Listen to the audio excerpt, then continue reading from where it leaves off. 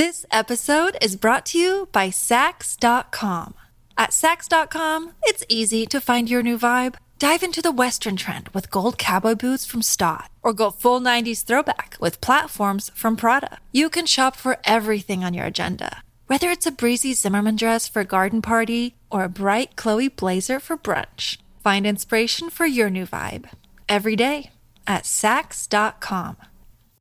Hello, everybody. This is Marshall Poe. I'm the editor of the New Books Network. NBN listeners like to read books and buy them. So we thought we'd tell you that right now, our friends at Princeton University Press are having a remarkable site-wide sale. You can get 50% off books, including ebooks and audiobooks, with the code 50, F-I-F-T-Y, at checkout until May 31. You can save some real money on Princeton University Press books. I encourage you to go there and check it out. Welcome to the New Books Network. Welcome back, everyone. I'm Latoya Johnson, your host for the New Books Network, and I'm here with Dr. Kareem Khubchandani, an educator, scholar, and performer, to discuss his new book, Decolonize Drag. Kareem is author of the award-winning book, Ishtael, Accenting Gay Indian Nightlife, and his work is invested in feminist, queer, and trans aesthetics, particularly in South Asia and its diaspora. Kareem is an associate professor of theater, dance, and performance studies at Tufts University. Thank you for being here with me, Kareem. Thank you for having me. Really happy to be here and to talk to you. Awesome. Can we start with Lahore Vajistan? Sure. Yeah. Our favorite overeducated, overopinionated, overdressed South Asian drag auntie opens the book with the perspective that protesting BLM and law enforcement violence against Black citizens have everything to do with drag, which is informing the reader that drag is playful and deeply political. When did the concept of writing Decolonize Drag come to you, and why was it important that the book open and close with Lahore Vajistan's voice? Wow. Yes, it's so important to start there. So I'll start with kind of the logistics of this book. I was finishing my first monograph, Ishtael, and I got an email from the editor of this series, Decolonize That, Bhakti Sringarpur, and she said, "Do you want to write another book?" And I said, "Absolutely not." And she said, well, it's for popular press with a wide readership. It's focused on radical politics and its relationship to our everyday cultures. And it is a series called Decolonize That. And would you consider writing about decolonized drag? And I had never thought about that. It was an idea that was actually offered to me. And it was really exciting because what it did was it allowed me to pull together all the pieces of ethnography that didn't live inside of my monograph. When you do ethnographic work, you just have a lot of data and not everything belongs inside of one book. And so this was really a gift and an opportunity that she was giving me to think with all these other pieces of my first book, which actually opens with the line, "I fucking love drag queens," and then talk about how I couldn't find drag queens during my field work at the beginning of my field work. So it was it was a lovely opportunity, and it felt exciting and urgent. Especially as we think about decolonization as a practice-based approach to doing the work of critical politics, right? Decolonization is not simply an epistemic project, right? One about that thinks about how we know what we know, and how our knowledge systems have been colonized, but also understands that practice is knowledge, and that too has been managed and controlled and privatized. And I say all this to get to the point of opening and closing with my drag persona Lahore Vajistan, because she's how I've learned how managed and controlled my knowledge practices have been, she's the one who teaches me that, like, being in my body is actually a way of knowing as much as reading is, sitting and interpreting a song in order to put it on a stage, being in community with others for a show and sharing resources backstage, all of those practices of sharing, of analysis, of, even we talk about reading, in which, drag artists are sort of critiquing each other, is a practice of critique, right? It's a practice of seeing and understanding and reinterpreting to others. So again, all of these knowledge systems exist in practice and beyond the academy. And it's through drag, which I started in graduate school, that I learned those things. And so that's why I open and close with Lahore and her voice, because it helps me land the point that this is about doing as much as it is about thinking about the questions that the book is interested in. Speaking of seeing, the photos you include in the book provide a visual and intellectual expansion for the viewer, like informing us that drag is more than the generic, the static images we're culturally accustomed to seeing. How did you decide what visuals would best expand our interpretation of the performance genre, if that was even your intention? Yeah. Visuals for books are not easy. They're not. And so I picked my favorites. I mean, I think it's fair to say, like, there's some performers whose work I truly love and that has really moved me. So including Miss Toto, who does this wild Harriet Tubman number where she uses the song "Come on, Ride the Train" to be the Underground Railroad. But there's a live version of it that was filmed and is on YouTube. But she also made a version of it during the pandemic where she actually films herself running through the woods. There's this whole moment of, like, digital drag, and so there were two different sets of visuals for that, and I was just so moved and excited, and I thought it was very hilarious, and the amount of costuming she and effort she put to make her own outfit, with her little lantern, literally running outside. We usually think of drag as being in the club, and I write a lot about nightlife, as that's been the center of my research. But then there's this video of her being out in the world, which I think is interrupts, again, like you said, interrupts what we think of as drag. There's a photo of Papi Churro, who is an indigenous Latinx drag artist. And one of the things I was struck by when I saw his pandemic music video was his use of feathers and their iridescence, and his use of gold, and he uses exactly those metals and feathers to indicate his indigenous heritage. So again, these visual practices are so important to telling the stories of responding to colonial violence, that I wanted to make sure that they were there and visible. I spent a lot of time in the book describing aesthetics. So again, it was actually very important for me to include images. And then there's an image of Lahore who just looks stunning. And she had to be in there. But there's also a picture of Lahore's daughter, Kamani Sutra, who is a bearded drag artist. And I talk in the book about how hair and femininity are often not considered compatible, and I wanted to make sure that the reader could see how beautiful bearded drag could be.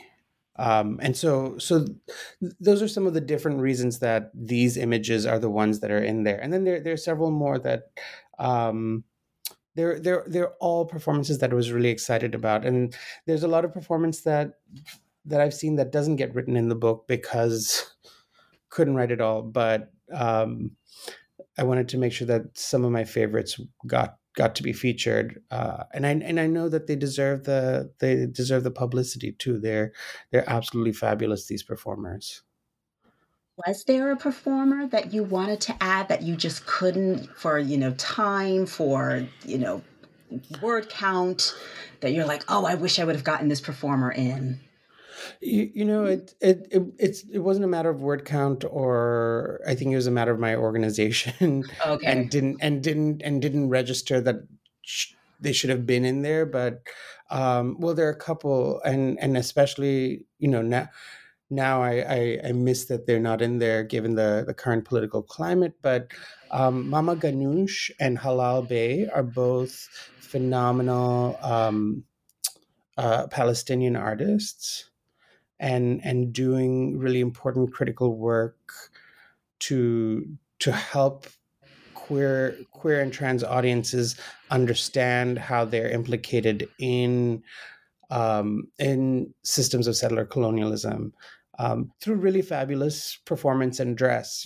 Again, it's always, there's so much labor that goes into creating these visual landscapes and stories. So even I have this chapter that critiques RuPaul and RuPaul's Drag Race in the book, but I also offer these examples of performers who use their platform to do something else, with the show. And Halal Bey in particular wears a dress that says "Stop displacing us." And made with keffiyeh fabric. And so I think it's just an example I wish that had made it in there. There are a couple of other Palestinian artists that are in the book, but I miss having that story in there. Okay. And speaking of RuPaul's Drag Race, chapter 3 of the book is dedicated to neo-rulism and the analysis of that show, and what white supremacy and capitalism look like within that particular empire. When did you know that you wanted to add that particular subject to your book? And was Lahore Bajistan in cahoots with it? Was she like, yes, let's talk about it? Well, I decided I didn't write that chapter initially. I submitted it to my editor, and the book was 4 chapters, and I was very happy with it. And she sent it back to me and said, "This is great, but we need a chapter on RuPaul, because she is the specter through which you're writing, and she comes up, but she doesn't. You don't stage her, and it's not fair to her to sort of imply that we can critique her without actually critiquing her." And so I was like, yeah, I have to do it, but I have to do it responsibly, and I have to do it maybe extensively. Um, and I think, actually, I sort of end that chapter saying Lahore Vajistan will probably never get on Drag Race after writing this. And I think and I have auditioned a couple of times for the show.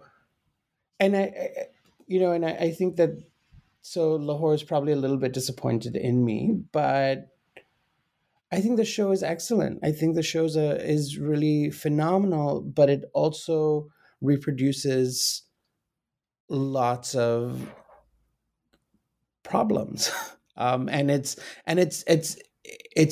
production that is really quite problematic. Not necessarily the contestants, right? So it does give platform to some really interesting, politically savvy, thoughtful people of color and indigenous folks across the franchise. So I complain about the franchise going global and like flattening what we think drag is, but it also at the same time creates platforms for other folks. So I don't want people to stop watching the show. I don't want people to dislike the show, but I do want people to be critical of it. Before we got on this call, I was watching the show with having my tea, right? It's always in the background. I learn so much from the contestants. I just think that there's a way that it has been produced that has reduced and simplified the political economy of drag. So this is where we get the term neoliberalism. And again, I'm working inside of the logic of the show. RuPaul loves puns and loves to include her name in everything. And so I don't want to deny that I like know the show well, and that I care for the show, right? And that critique is here as an act of care to hold something that I love to a better standard. So it was my my editor's request to have a chapter on RuPaul, and it made a lot of sense. And I know that friends of mine who have read it are like, "Ooh, that was harsh," and it is. To have a whole chapter critiquing one thing feels exhausting and exhaustive. But I think that it consolidates voices from academics and public writers and contestants on the show themselves, who all have these critiques of the show and the way that it shapes the drag industry and creates standards that are really hard to live by for up and coming drag artists who are like, now I have to go and buy really expensive things in order to be an artist.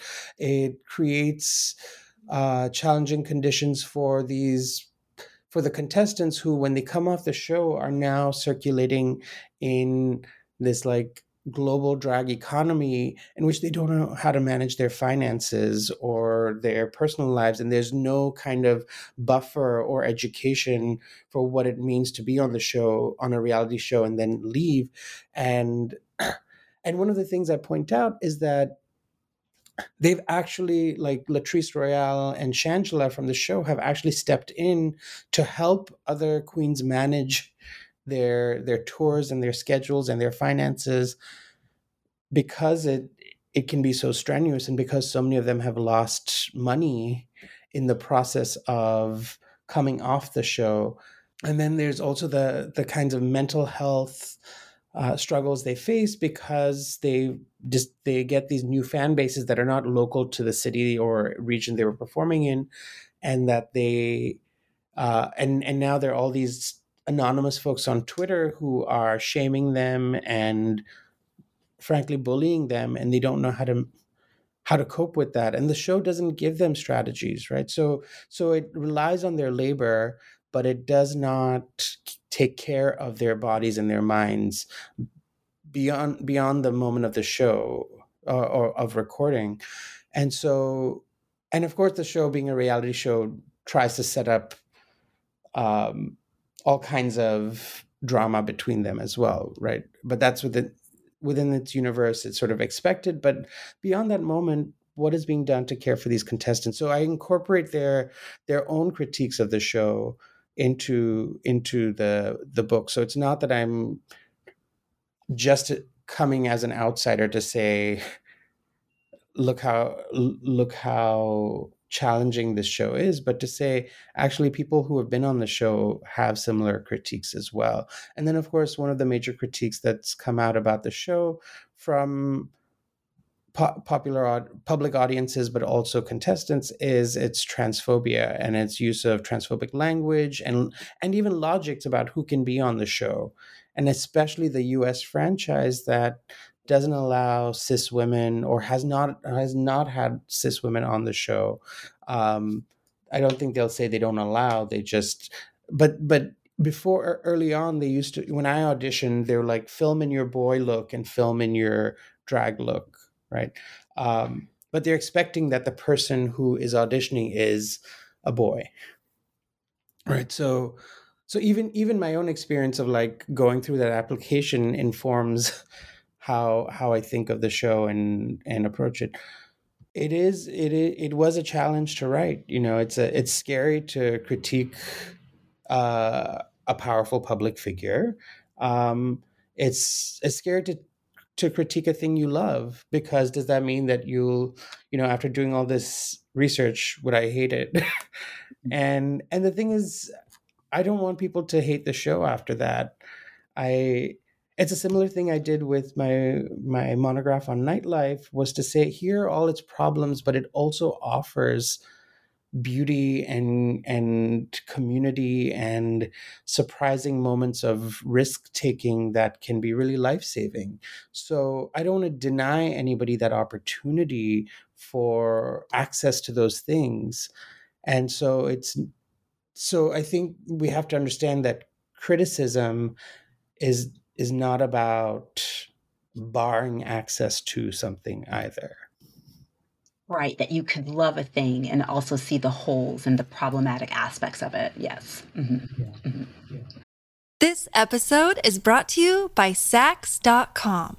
At Sax.com, it's easy to find your new vibe. Dive into the Western trend with gold cowboy boots from Stott, or go full 90s throwback with platforms from Prada. You can shop for everything on your agenda, whether it's a breezy Zimmermann dress for a garden party or a bright Chloe blazer for brunch. Find inspiration for your new vibe every day at Sax.com. While outlining the ways that race and ethnicity and location and class and disability matter in performing, you write, drag isn't just about gender, but so many other facets of being, like our social and political histories, which you provide very in-depth historical context around the performance genre. And while I do want you to delve a little bit into that, a little bit, because we do want the people to go read the book, but also there was a performance that Lahore Vajastan gave where you invited your students to it. And there was a spectator that said to one of them, "Oh, this isn't real drag." Can we talk about that and where that spectator got the gall to say that? And is that something that, are those conversations being had in drag performances? Oh, absolutely. I mean, I think there's, this was an older white man who actually put his hands over my student who was clapping, like put his hands on his hands and was like, "Stop clapping. They're not real drag queens." And there is definitely a discourse of that's not real drag. If a trans woman is doing feminine drag, well, she's just being a trans woman, and so that's not real drag, right? And so there's this, and I'm not saying that that's correct. I'm saying that that's an opinion that exists that uses this logic of something X is not real drag, right? In order to foreclose people's access to the art form. And so one of the things to ask ourselves is, where have we gotten the idea of what real drag is? And one is that it's produced inside of the community, inside of the performance community, where cis women who perform in drag are given a different name, right? Like folk queens or bio queens, but they're not just called drag queens. So they're given that secondary name to suggest they're not doing real drag either. And of course, we know these categories come from a place of trying to equalize the playing field a little bit and say we need to lift them up. But this idea of something's not real drag, I think, also affects a lot of people who don't have access to the resources of what we think real drag involves, like really expensive costumes and makeup and outfits, and whose bodies don't move in gender conforming ways. And we can think about how folks with disabilities cannot reproduce gender in some of the most conforming ways that we think, and therefore we might not understand them to be doing quote unquote real drag. So it makes us step back and think about, okay, so what are we calling real when we call and it often means doing things in the most gender conforming ways, and that those gender conforming ways specifically conform to white upper class, able-bodied forms of gender presentation. And so when me and my friends were doing drag at this South Asian night in Chicago, and some were not using makeup, and some were still very hairy, and some you could see their beard through their makeup, and some are just fine dancers, and I'm talking about myself, you know. All of those things, when you're not doing splits and flips, and when you're not doing Celine Dion and Mariah Carey as your songs, are you really doing drag? And even, I think Alaska has that line about like, if you're not wearing wigs, or you're not doing drag. Right? So even just that sort of jokey line is this question of like, do you need a wig to do drag? And one of the places it leads me is to actually think about a lot of trans feminine dancers in India that I witnessed, who still present as male and masculine for a variety of reasons of caste and class and mobility and family obligation, but are the fiercest performers I've ever seen. And they do drag in their bodies, right? They do drag through dance, and the way that they hit poses and the way that they recreate Bollywood and Tollywood stars in their bodies is draggier than anything I've ever seen on the New York stages and in the nightclubs. And they're doing them, at street festivals, and they're doing them in NGO lobbies, and they're doing them in people's homes. But it's like they spark that kind of diva worship in their audiences just through their bodies. They, in their men's clothes, barefoot, they don't need heels, they don't need wigs, they don't need makeup, they don't need dress. Their body can do drag. And so why can't we call that drag? And who has told us that that's not real drag, right? And so that's one of the things that I'm hoping my readers think about is, where have I learned what real drag is? Who's taught me that? And how can I undo that and think about more categories of performance as drag? And what's at stake in not in saying that's not drag and this is, right? Who are we policing, and who are we protecting when we do that? Speaking of what you want readers to take from Decolonize Drag, how do you envision your readers engaging with the book? And what else do you hope that they'll experience while reading it? So you mentioned this earlier, but one is this takeaway that drag is not just about gender, and it's I think it's a radical claim, because the definition of drag is always going to be about gender, right? About putting gender on the body, mimicking gender, trying on gender, all of those things. But I spend a lot of time in the first two chapters trying to teach the reader that gender is not just intersectional to other identities, but it is co-constituted by other social categories, right? So it's not that gender and race intersect, but actually race makes gender. Our understandings of race our historically informed understandings of race make it such that Asian American men can often not achieve masculinity, or are assumed to be better at femininity. And these come from practices and policies of colonization.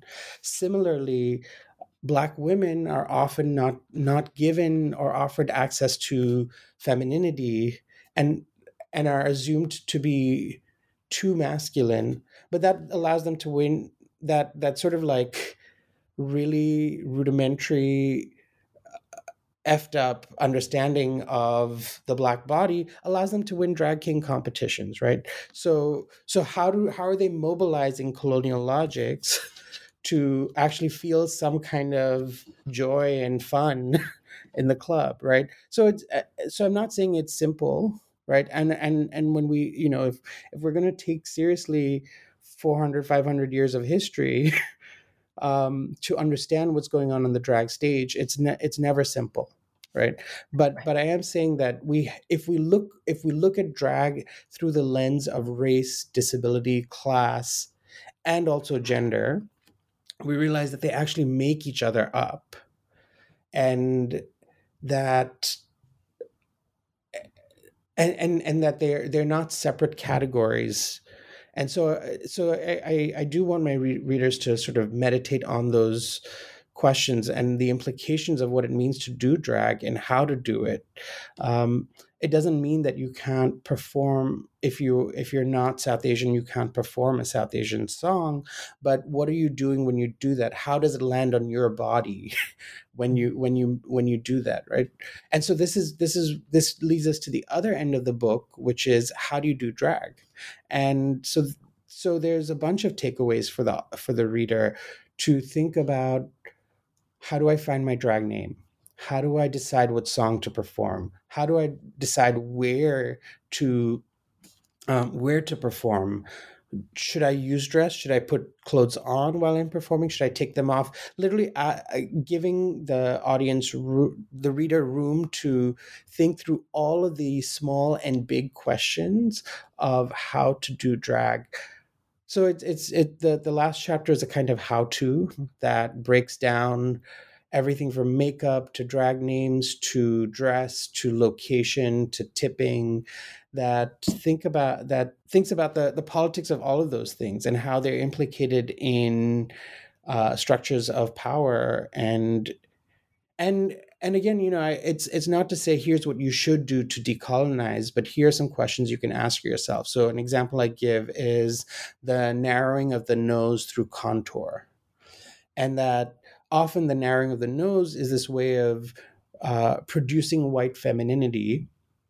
And but for those who have been made fun of for having a wider nose, do you want to try on what it feels like to be liked for that beauty, right? Or do you want to refuse and conforming to standards of white femininity? Both are opportunities to feel something different in your body and know and produce social effects, right? And this is another one of the takeaways that as a performance studies scholar, I'm really invested in, is that drag is about performance, and performance is about the exterior too. It's about producing social effects between the performer and the witness. So how are you going to create an effect in the world, right? By choosing the right makeup and song, and even the right kind of eyelashes will do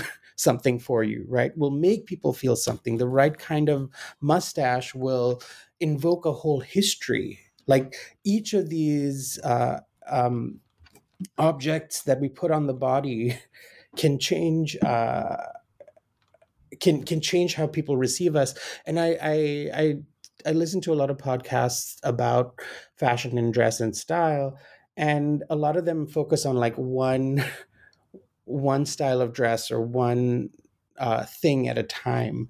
And they all of these things have histories, rings and mustaches and pockets and bouffants, right? Every single thing has a social history, which means that it can have an impact on the audience. So can we think carefully about what we put on the body, and not just what it does to us, but what it might do to an audience when they see it, right? How might it invoke histories and feelings for them that they're not actually conscious of? And thinking about this, there's one thing I do when I teach my critical drag class is I ask my students to research one technology of the body, and they'll write about skirts or heels or corsets or banana powder to find out where did it come from, what is it. And what they'll usually find, almost always, they'll find that there are racialized and gendered histories to all of these things, that heels that we assume to be highly feminine were actually worn by men. That, skirts have been worn across cultures and across genders in many different ways. And so all of these objects we put on the bodies have, not, I say social history, but they have political histories as well, of creating conditions of power and relations of power. And so what happens when you put them on? Like, we're making very deliberate choices, and I'm trying to help my reader think about what choices they make, whether it's in the everyday or on the drag stage, about what we put on the body, what we take off the body as well. Thank you so much, Kareem, for this interview, and not only just the interview, but writing and publishing Decolonize Drag. It is such an informative read, and has it published? It's published already. Oh yeah, and it's got a very beautiful shiny cover. Yes, it does. It's so pretty. That's the first thing I was like, ooh, this cover is cute. But thank you so much for being here with me this morning, and giving us such great writing. If you can go and get Decolonized Drag, please go get it now. It is out. It is published. Thank you. Thank you, Kareem. Thank you for having me. Really appreciate it.